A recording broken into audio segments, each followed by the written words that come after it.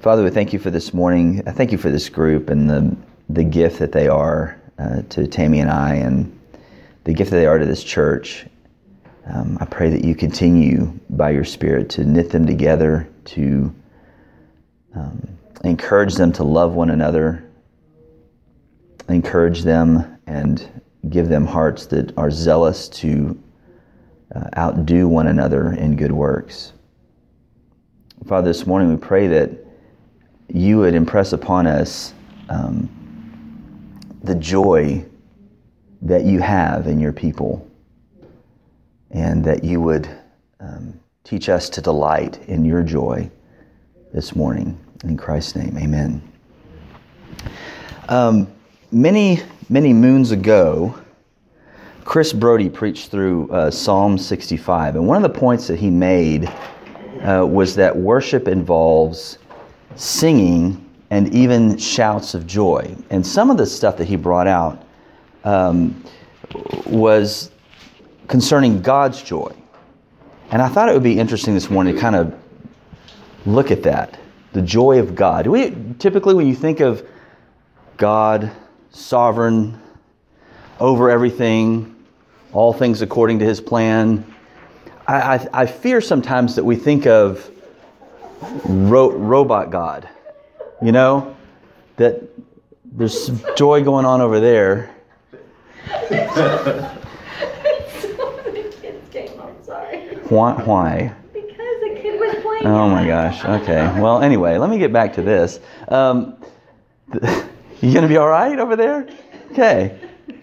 See, when you get older, your eyes get harder to use, and so you get technology to make the words bigger on your screen Use the technology. and then it just all goes haywire whenever. Okay. So Chris Brody had taught this thing. He talked about the joy of God, and I thought that would be good for us to go through. When we think of God as sovereign, we do a lot of the sovereign God stuff around here, and we should, and He is. But I think many times in our heads we get this idea that God's just up there, this control guy, just everything control and all this.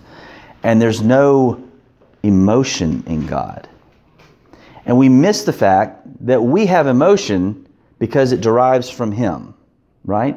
He is a person. In fact, He's more than a person. He's three persons in one, which is really perfected emotion, if you want to get to it. The interrelationship of the Trinity is a pretty amazing thing, and there's a lot of emotion there. Here's some of the scriptural evidence for that. In Jeremiah 32:41, he says, I will rejoice, this is God speaking, I will rejoice in doing them good, and I will plant them in this land in faithfulness with all my heart and all my soul. You think God that way? How about this one? Isaiah 62:5. For as a young man marries a young woman, so shall your sons marry you. And as the bridegroom rejoices over the bride, so shall your God rejoice over you. He compares that to what we consider the happiest time in human relationship, this, cultural thing. God compares His own joy in rejoicing over His people that way. Zephaniah, it's there, trust me. Zephaniah 3:17, the Lord your God is in your midst, a mighty one who will save, He will rejoice over you with gladness. He will quiet you by His love. He will exult over you with loud singing. God, losing it, loud singing. Do you think of God that way? Really, do we ever just rest? He's emotional about His people.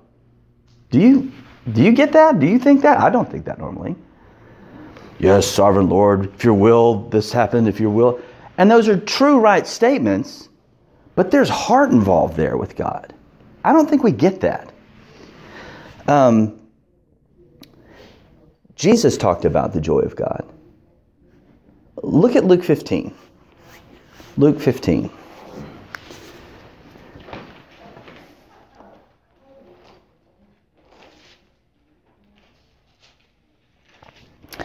Jesus talked about the joy of God. In the parable of the lost sheep, in verse 7, he says, "Just so, I tell you, there will be more joy in heaven over one sinner who repents than over 99 righteous persons who need no repentance."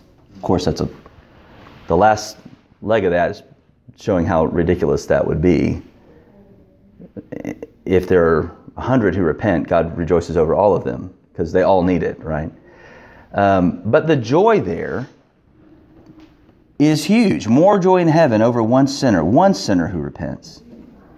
What about this one? In the next parable, the parable of the lost coins. "Just so I tell you, there is joy before the angels of God over one sinner who repents." Who's rejoicing there? Who's rejoicing? God is, because it's before the angels. He's not talking about the angels rejoicing. He's talking about God rejoicing over one sinner who repents. And then probably one of the biggest statements on the joy of God is the parable of the prodigal son, or the parable of the two lost sons. I think it's probably better stated. Jesus makes the point in much more extreme terms in this parable. First of all, who's he talking to? The Pharisees. He's surrounded by tax collectors and sinners, because tax collectors usually collect sinners as well. He's surrounded by them, and the Pharisees are complaining, right? Now the tax collectors and sinners were all drawing near to hear him, and the Pharisees and scribes grumbled, saying, "This man receives sinners and eats with them." That's in verses 1 and 2 of chapter 15. That's the audience. That's who he's talking to. And then he responds with those two short parables, and then goes into this rather long one, starting in verse 11. Let's read through it.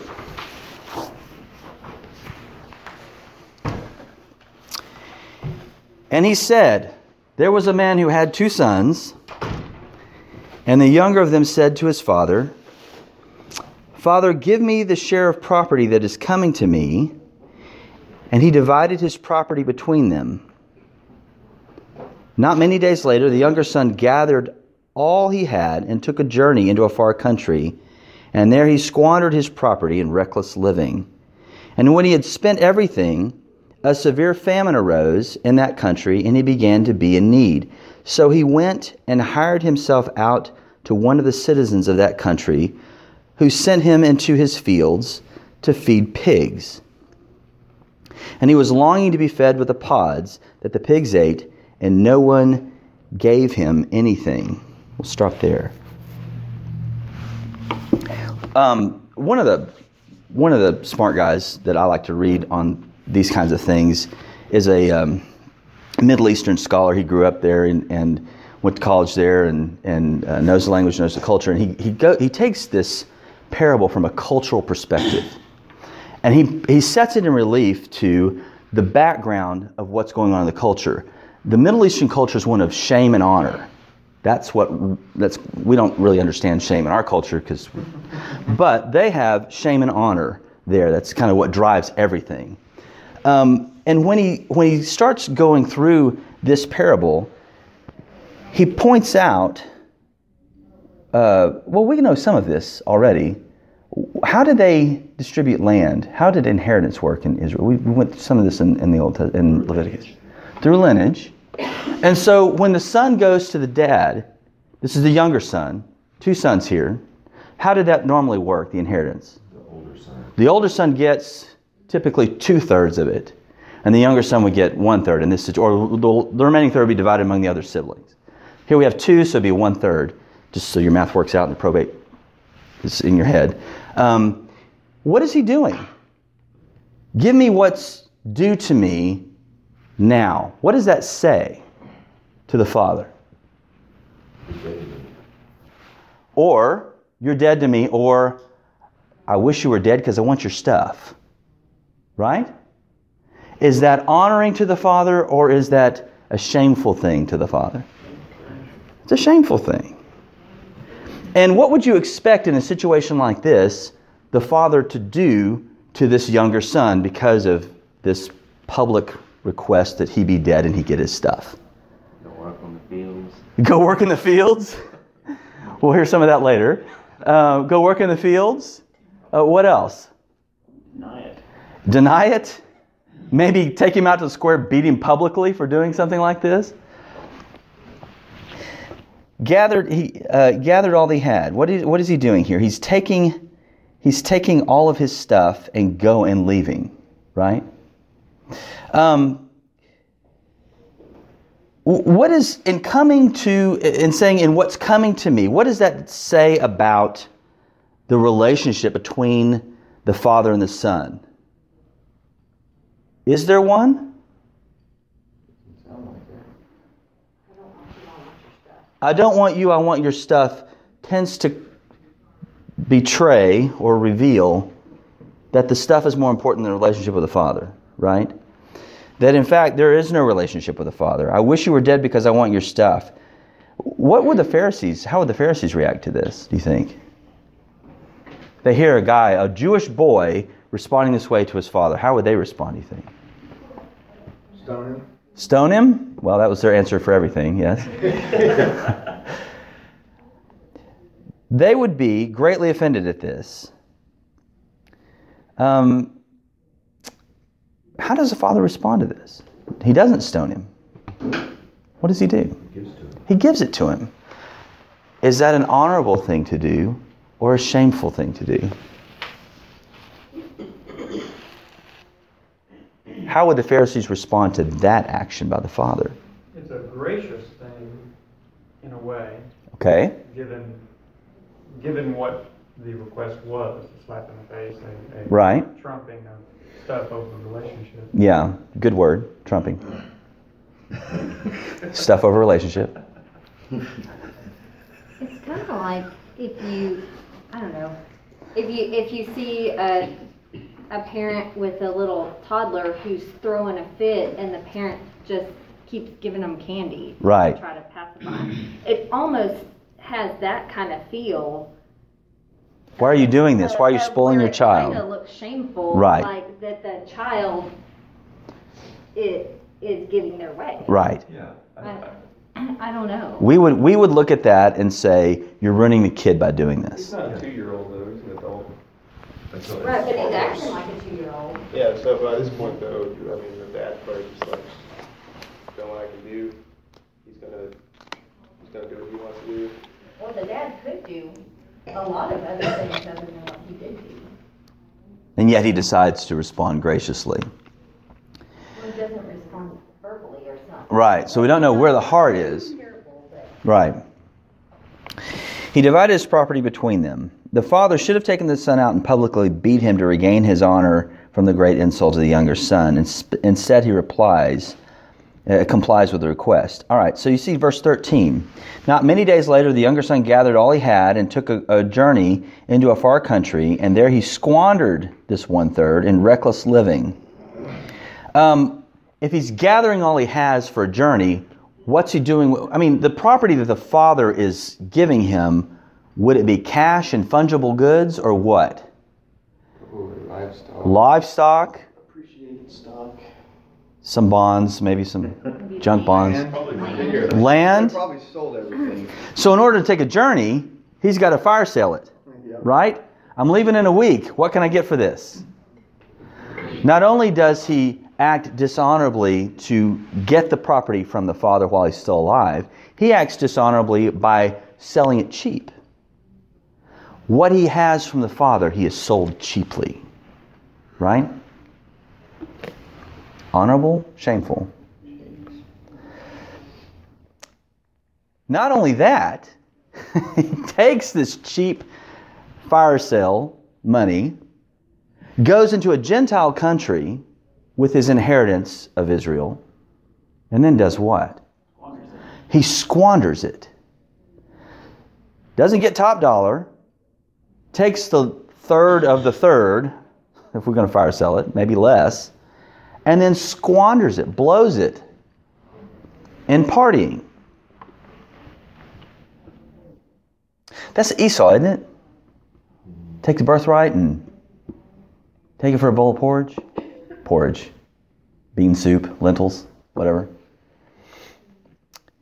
He's called a prodigal because he wasted it. 1/3 of what the father had built in wealth is spent like water on restless living in a Gentile land. What does that speak to? What does it speak to? He's just taking what he's been taught and his parents' values. He takes what his parents have poured into him and does the exact opposite. It looks a lot like us. It looks a lot like us. And at this time, it looks a lot like Israel. I mean, he's talking to the Pharisees about the lineage from Abraham and the Word of God that they've had in the first 5 verses of Romans 9.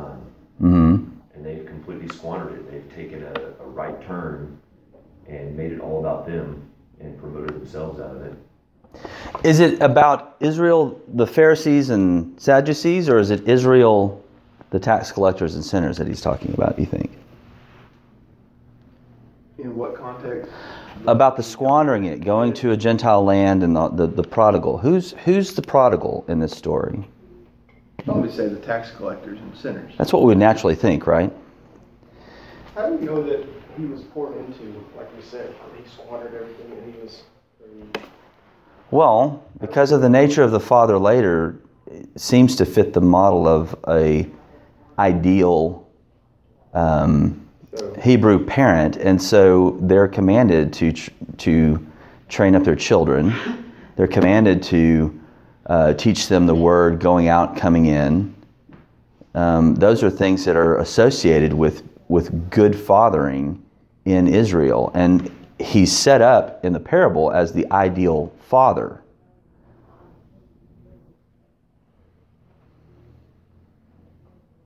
Yes? I don't know. I guess I just don't really see it right now. Okay. Maybe you will later. We'll work on it later then. And when he had spent everything, a severe famine arose in that country, and he began to be in need. So he went and hired himself out to one of the citizens of that country, who sent him into his fields to feed pigs. And he was longing to be fed with the pods that the pigs ate, and no one gave him anything. So the famine, is that his fault or no? No. Well, he went where famine is. Okay, but can you? I mean, He didn't cause it. granted, we have those advertisements you get through email. This guy is rich and he knows what the economy is going to do. I mean, barring one of those economic prophetic guys of impending doom of the American economy, how would he know that a famine was coming? It depends on his carbon footprint. His carbon footprint. There it is. We don't know. I mean, there wasn't probably any economic forecasters back then. Maybe there were. He walks in. He didn't bring the famine with him. It wasn't like Jonah, right? So the famine happens. Not his fault. I think that shows, though, a common thing that happens in life. There are some things that are our fault, Right. or our responsibility, and there are some things that are just part of life. But often when we're not faithful in the things that we are supposed to be faithful with, when those things that come along that we can't help, natural disasters or famine, Right. whatever, it's an incredible disaster, spiritually and financially and everything, because we haven't been faithful Right. in the good times. He had a bunch of money at one point Yep. that he got in a wrong way even, but Yep. and yet wasted it all, and then when the famine came, he really had nothing. So there's some consequences that are our fault. Not being prepared for, Or going about things in the wrong way. going about things the wrong way, that has consequences. And there are other things that just happen in life. We live in a fallen world, and that devastate us. That's, I think, what's in view here first. Well, at least here, that the famine was not the younger son's fault. But what's his response? What's his response? What does he do To the family? to the famine? The response to the famine. Sold himself. When he came to Hired himself. Well, first, he hires himself out, sort of. I mean, what would happen a lot of times, I don't know, and I haven't done it, but I hear people that have gone to like India and places like that, when you walk down the street, the people who are desperate, especially the children, will cling to you, right? Even put their hands in your pockets to see if they can get something out of your, clinging to you, desperate, hungry. I don't think it's that way in Spain yet. But that's the idea. When there's a famine and there's major hunger, they find somebody with some means and they'll cling to them. And that's the idea here. He knit himself or clung to a somewhat of means. He was a Gentile. And the picture here is the guy's like, go, get away, push him away. Finally, this guy keeps bugging me, go feed my pigs. Just go feed. And he's not even paying him really, because it talks about him he wanted to eat the pods of the pigs. Now that's the food. I mean, those are not digestible by human systems. You can't really process pig pods. So that's pretty desperate times there, right? As a Jew, tending to pigs in a Gentile country, honorable or shameful? Shameful. We've talked about that in Leviticus quite a bit, about the clean and unclean animals. You have a ritually impure thing. You have morally impure here with what he wasted his money on. We find out a little bit later from the older son. But you have ritually impure in that he's daily with these unclean animals, never sacrificing, never going to the temple, never being cleansed, daily unclean. So much so that he desires to eat what the unclean animal is eating and can't do it. That's a desperate situation. 17, but when he came to himself, he said, how many of my father's hired servants have more than enough bread, but I perish here with hunger? What does that tell us about the generosity of the Father? First of all, what are the hired hands? What are those guys? Are they at the upper end of the social ladder? Lower. They're the lower guys, right? The daily guys get paid by day. They live day to day. You remember the parable of Jesus talks about the day laborer and the wages at the end of the day. So they're the lower. They depend on those things. We've talked about in Leviticus. Pay those guys. Don't delay in paying those guys. It's theft if you don't.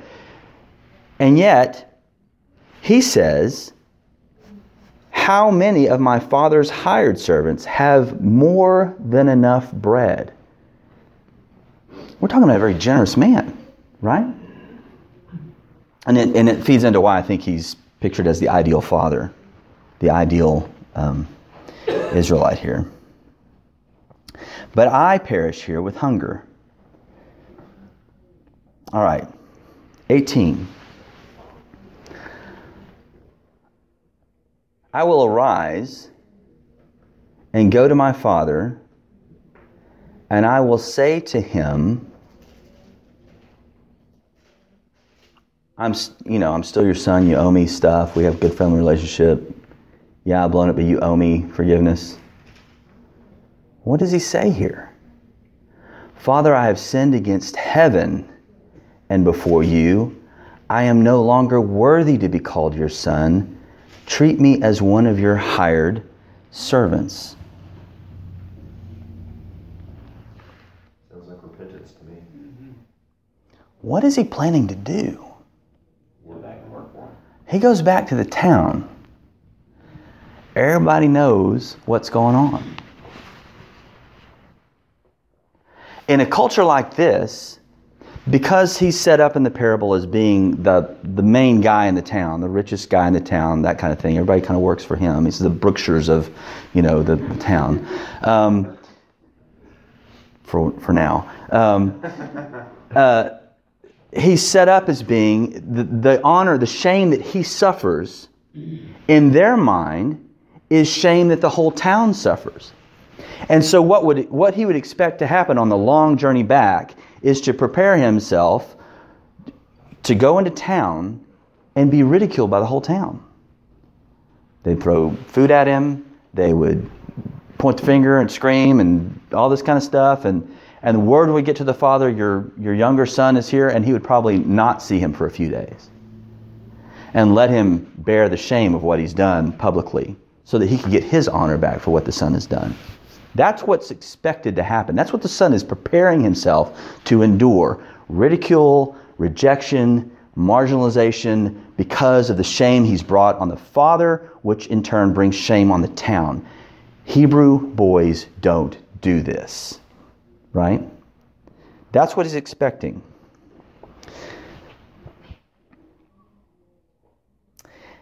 And when he does see his father, what would he be expected to do? What do you think? Beg. Grovel at the feet of his father. Forgive me, I'll work for you the rest of my life to try to pay back what I've done. That's what's expected. You owe me now. You need to work for me to restore what you've wasted out of my estate. And so what does he do in verse 20? And he arose and came to his father.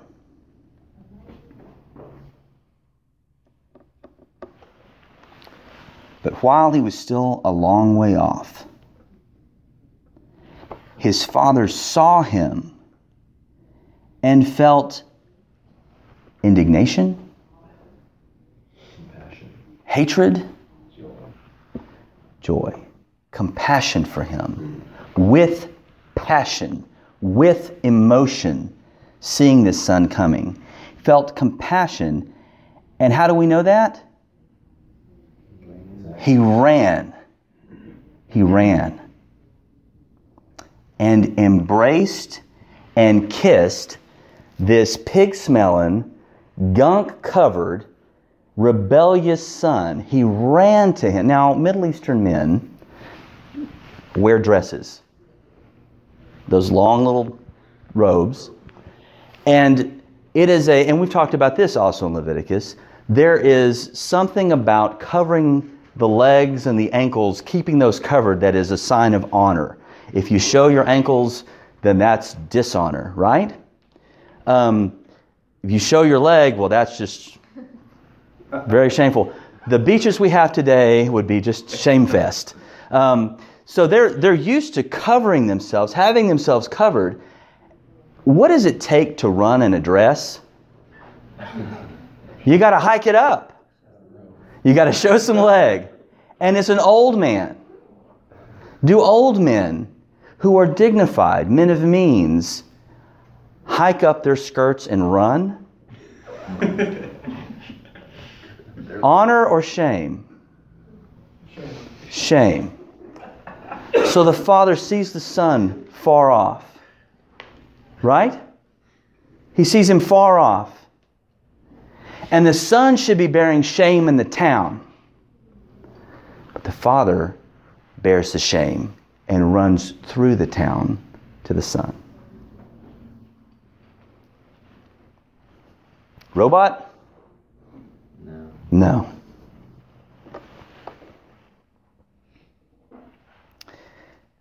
Middle Eastern men do not run. The robe, the word for robe in Hebrew, is that which brings me honor. We remember the temple and the sacrifices and the amount of blood that was in the sacrifices. They would not even raise their robes to keep their robes out of the blood because of the possibility of shame. And yet here we have a nobleman running through the middle of town, taking on the shame that the son should have borne. He runs to him and kisses him all over this stinking pig-smelling head and embraces him as he is covered with filth. And what does the son say? No longer worthy to be called your son.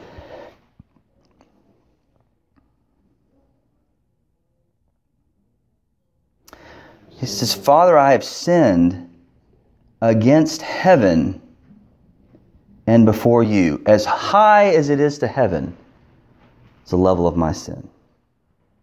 All the way to heaven and against you. I've sinned against God and against you.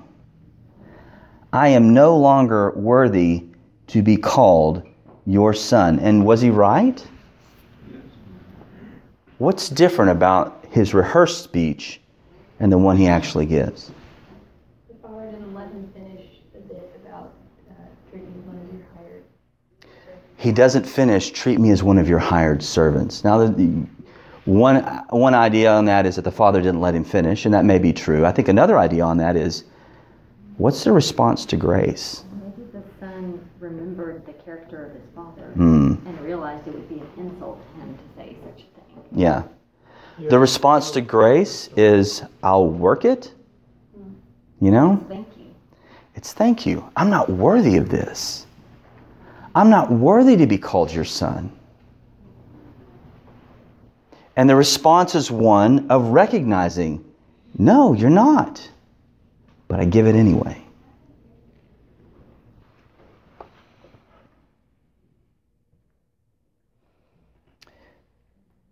Make me one of your hired servants is left out. He gets it. He gets grace. It would be an insult to the Father for him now to try and work to be worthy of the gift of the Father's grace. And the Pharisees, oh yeah, we get this. What do you think? You think I understand this? They never get it. They never get it. Well, some of them do. Nicodemus kind of got it. Their response to this would be, what in the world? This is an eye roller kind of moment for them. There's just no way this would happen. Why would you behave that way? That's dishonorable to behave that way to the son, right? They would expect him to work the rest of his life and the Father to require that of him. But the Pharisees would be just completely blown away by this. It's foreign to their culture. Self-righteous people don't get grace. Look at verse 22. What is the father's response to this statement of his son? But the father said to his servants, bring quickly the best robe, the best, that which brings me honor. The best robe, the family robe, and put it on him, and put a ring on his hand, and shoes on his feet, and bring the fattened calf and kill it, and let us eat and celebrate. For this my son was dead and is alive again. He was lost and is found. And they began to celebrate. Not only is it his joy, but it's a joy that spills over into the rest of the town. He's calling for a feast of the whole place. Bring it without delay, quickly, the family robe. It's a symbol of being identified with the family. What would the ring be? Usually it has kind of a signet kind of deal on it. Family. It's a family identifier. Again, he's wearing it. He puts it on the younger son, which is an interesting issue. He puts it on the younger son, a symbol of his authority to act on behalf of the family. Shoes on his feet. Day laborers don't wear shoes. Sons wear shoes. The calf, it's fattened for very special occasions, weddings and those kinds of things, and yet he uses it here. My son was dead. That's a reference to the funeral that would have been held for him after he left. They would have presumed him dead to them. And the town celebrates. They enter into the Father's joy. He is celebrating his grace to his son, and it overflows in generosity to the whole town. All right. Boy, it would be nice to stop there. Wouldn't that be great? Verse 25. Now his older son was in the field, and as he came and drew near the house, he heard music and dancing. And he called one of the servants and asked what these things meant.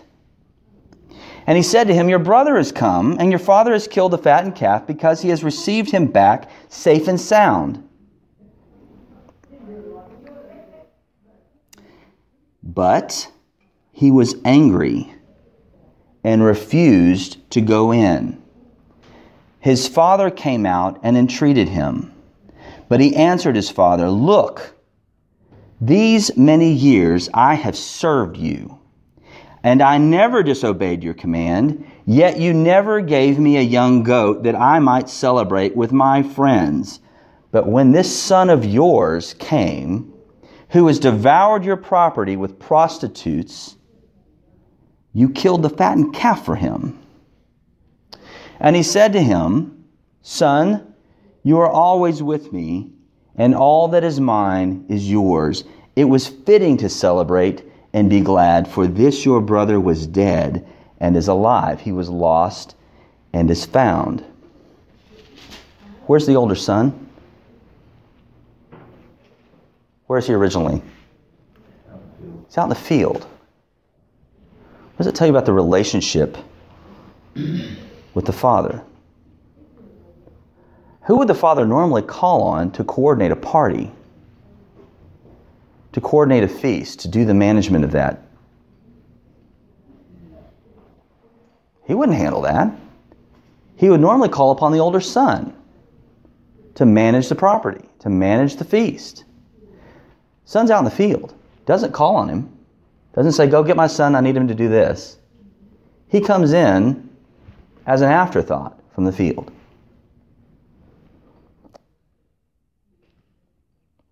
Here's somebody the Pharisees can finally appreciate. Right? He comes in and he does not enter into the joy of the Father. The Pharisees get this. This son is acting with honor. The son gets it. This boy should be shamed. He should be ridiculed. He should be rejected. What does the father do in response to that? Incidentally, is the action of the older son toward the father honorable or shameful? Mixed feelings about it. You have mixed feelings. It's shameful. It's shameful in the relationship.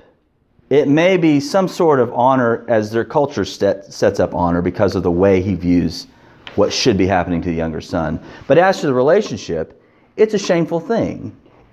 I'm not going in. I don't care if my dad is joyful. I'm not going to honor this. Right? It's a shameful thing, but it's a shame that resonates well with the Pharisees. They can deal with this shame, right? What does the father do in response to this shameful attitude by the older son? Fine, if he's going to do that, he can go get the house down the road. What does he do to him?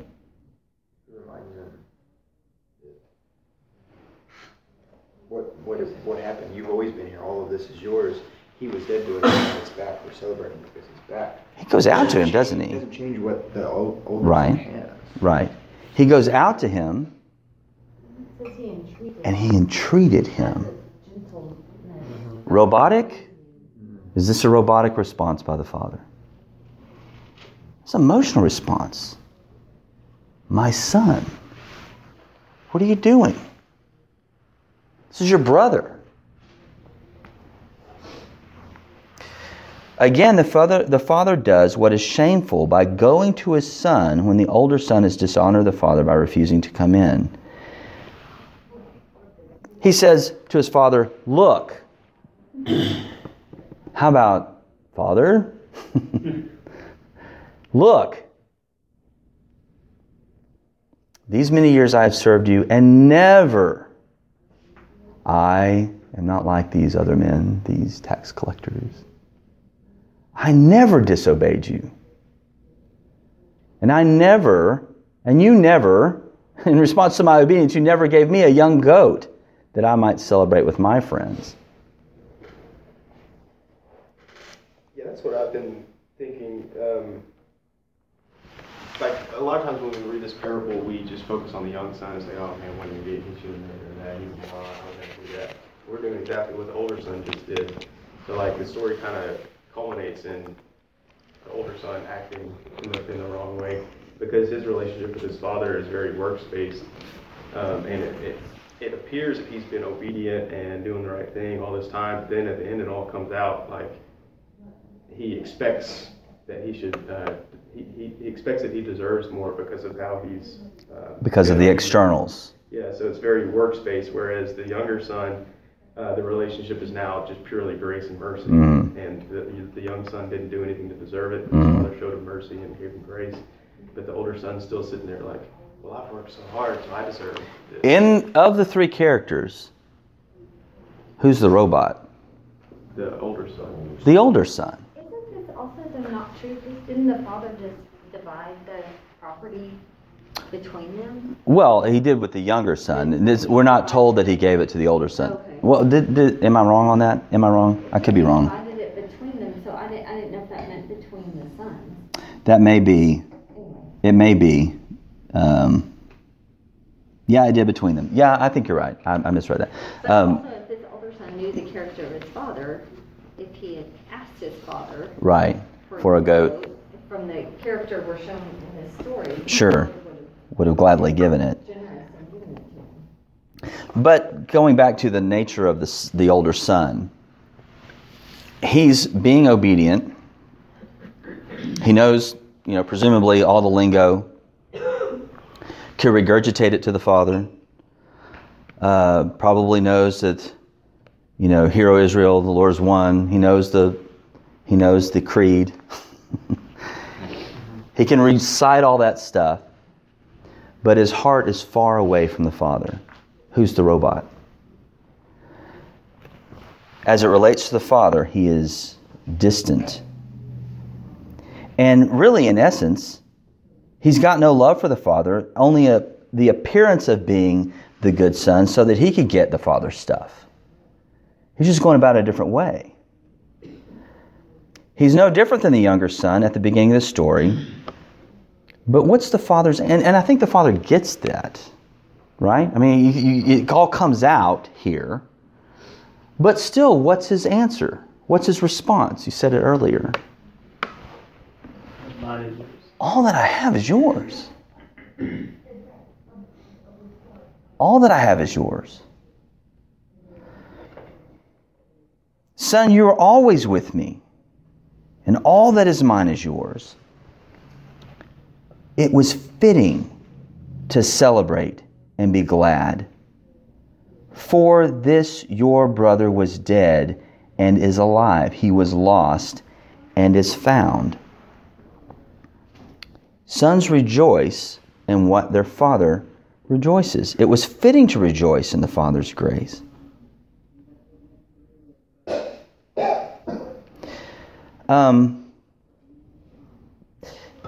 The way this parable is set up, Jesus being kind of the primo storyteller here in Hebrew fashion, the way that it's set up, generally it would have 8 stanzas, and the 8th one would bring it to a conclusion. The younger son has 8 stanzas. The older son has 7. It's not finished. It's not completed. We don't get a resolution to the older son's story.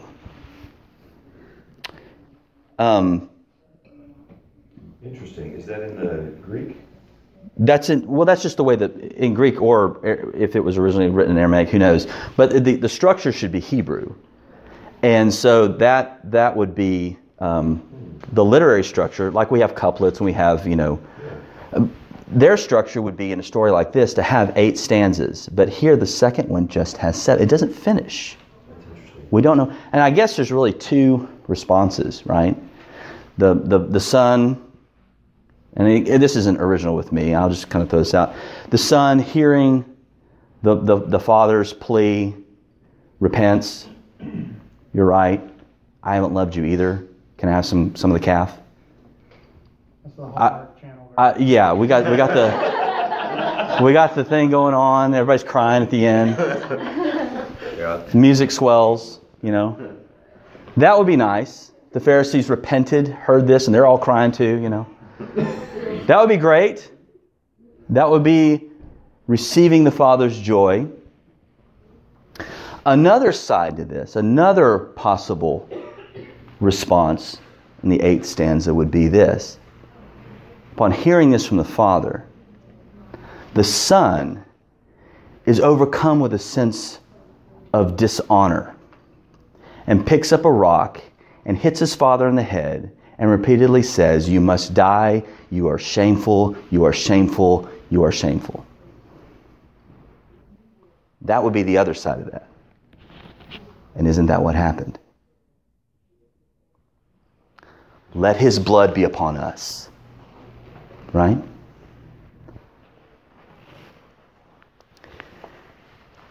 In Matthew 27:25, the people did exactly this. His blood be upon us and on our children. And Christ took the shame of it for us. The writer of Hebrews puts it this way. Hebrews 12:2. Looking to Jesus, the founder and perfecter of our faith, who for the joy that was set before him endured the shame, endured the cross, despising the shame, and is seated at the right hand of the throne of God. He took on the shame for the Father's joy that is shown when one sinner repents. Are we not to reflect the Father's joy? Do we forgive joyfully? Do we repent wholeheartedly, not as robots? Do we forgive joyfully? We for whom much is forgiven. No way, we worked too hard to get here. What's that? No way, we worked too hard to get here. We work too hard to get here. I think that's often the thing. And on the repentant side, it's the same thing. Well, gosh, if I repented, I would look like a fool. But we don't do shame honor in our culture. Yeah. It's interesting. Sometimes I go for walks and I listen to Tripoli, and one of his second songs. There are worse uses of your time, I'm just going to say. His second song on one of his albums, I can't remember which one, is called Robot. And one of the lines is, "I was born a robot as a baby." Mm-hmm. And he's talking about that when we're born into sin, we only have one option, and that's to continue sinning. Mm-hmm. And he said he gets his first order, the first day old, and the only thing is he was a robot. Mm-hmm. And he transformed into life or whatever. And Yeah. you think about the older son being, a robot in his actions. The only thing that he can do, assuming that he's not a believer, Mm-hmm. is to continue on that path and to ultimately crucify Mm-hmm. God, Yeah. Christ on the cross. Yeah. And that's a sad realization. I get that with unbelievers. You're right. What I worry about though is sometimes I think in our circles we get very intellectual. We get very attuned to how much we know, and working it out, I think sometimes really drives that same issue. I'm glad that I'm not like other men, those Arminians, I worry about that happening. Not that we shouldn't study theology, not that we shouldn't rejoice in the glory of God's sovereignty, but that's the point. Rejoice in the glory of God's sovereignty. Puffy knowledge is windbag stuff.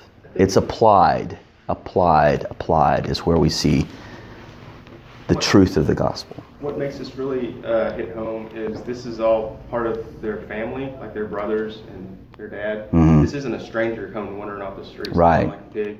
Because I think it's easier for us to, like, there's a homeless person and you want to witness to them and, just help. But if it's somebody that's burned you over and over again, there's no way you're going to forgive them again because they've burned you before. Right. And especially if they're part of your family and you've poured into them and then they burn you and you're not going to, like, who wants to forgive them? Yeah. Yeah. We don't do it. What's an example of how to do that, though? Yeah. To truly have compassion, to have the desire for someone to come back who has gone off, and to be willing to shame ourselves and run after them. I mean, that's sort of the picture here of what he's calling us to do. We're supposed to forgive the way he forgives. We're supposed to love the way he loves. And it calls for a sacrifice, not a, well, I'll accept it if they do appropriate groveling. If they come to me. But that's not the example that he gave. Yeah. Just a reminder. Right. So that's true for families. How much more among us, right? How much more among those who are called out by grace, have nothing to bring to the cross? Do we forgive each other that way? Do we seek forgiveness that way? It's a reflection of the Father's joy. Do we think of repentance as a reflection of the Father's? That's an odd thing. That's entering into His joy. He provided it. What a joyous thing that He provides a ground for us to forgive one another as He's forgiven us.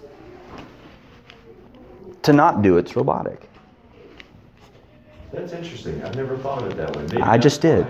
Maybe that's why it's so difficult for us to repent of our sins, is because we have a faulty view of who God is. If we view Him as a robot that's just pointing his finger down, that's just waiting for us to mess up to get to reap, the effect of all of our sins, versus Him running to us, and repentance is a response to Him running to us.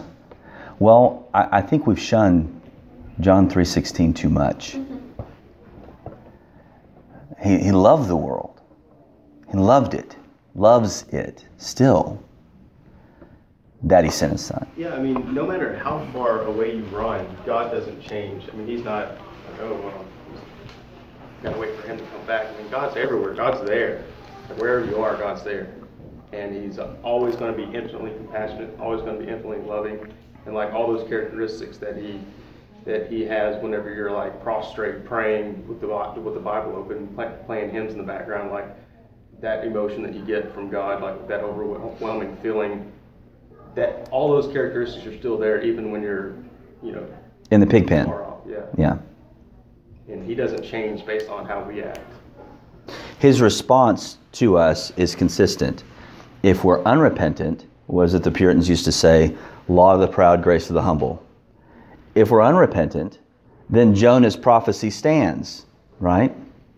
God's going to respond in discipline and judgment. But if we repent, His response is also consistent, that He hikes up His skirt and runs to a son who's returning. Good. But it is interesting that He didn't go into the foreign country, but the Son did have to come to the point of repentance. Yeah, He had to come to Himself. I mean, and start walking back. He did have to. Yeah. There is a responsibility Sure. on our part to be broken. Yeah. And to be repentant. But God is always ready to forgive us when we get to Yeah. that point. He was brought low by a famine that He can control, and we didn't control that famine. God did. That was a gracious thing that He did, to bring Him low so that He would return. Good. Anything else? I think also, like, this, along what Grant said about the character of God, I just say, God being a Trinity is a distinct thing about Christianity, and that means that God isn't like Muslims might say, one God. is a community Right. and has love with them. So He it's a doesn't. whole different idea. Yeah. If anybody gets emotion in relationship, it's the one being in the universe who has community within himself. He lives in community and gets loving one another. You want to, you guys are readers, you want to spend some time talking about reading through the love of God in his very nature. Jonathan Edwards once wrote it's called Unpublished, and yet it's published everywhere. The Unpublished Essay on the Trinity by Jonathan Edwards. And at the end, he says, these are all speculative thoughts, I don't even understand what I just said, and but the way he does it is the love between the Father, and the way he expresses that and describes it is pretty amazing. The love between the Father and the Son, and then the Spirit being involved in that is pretty. But still, he said, no, we don't. Smartest guy, deemed to be the smartest mind of American philosophy, religious thought, the whole thing. It's still like, I don't get the Trinity. We better move on to just how we better live. So, anyway, anything else? Good. Well, let's pray, and I would note it's just 10:15, and we have 5 minutes. All right.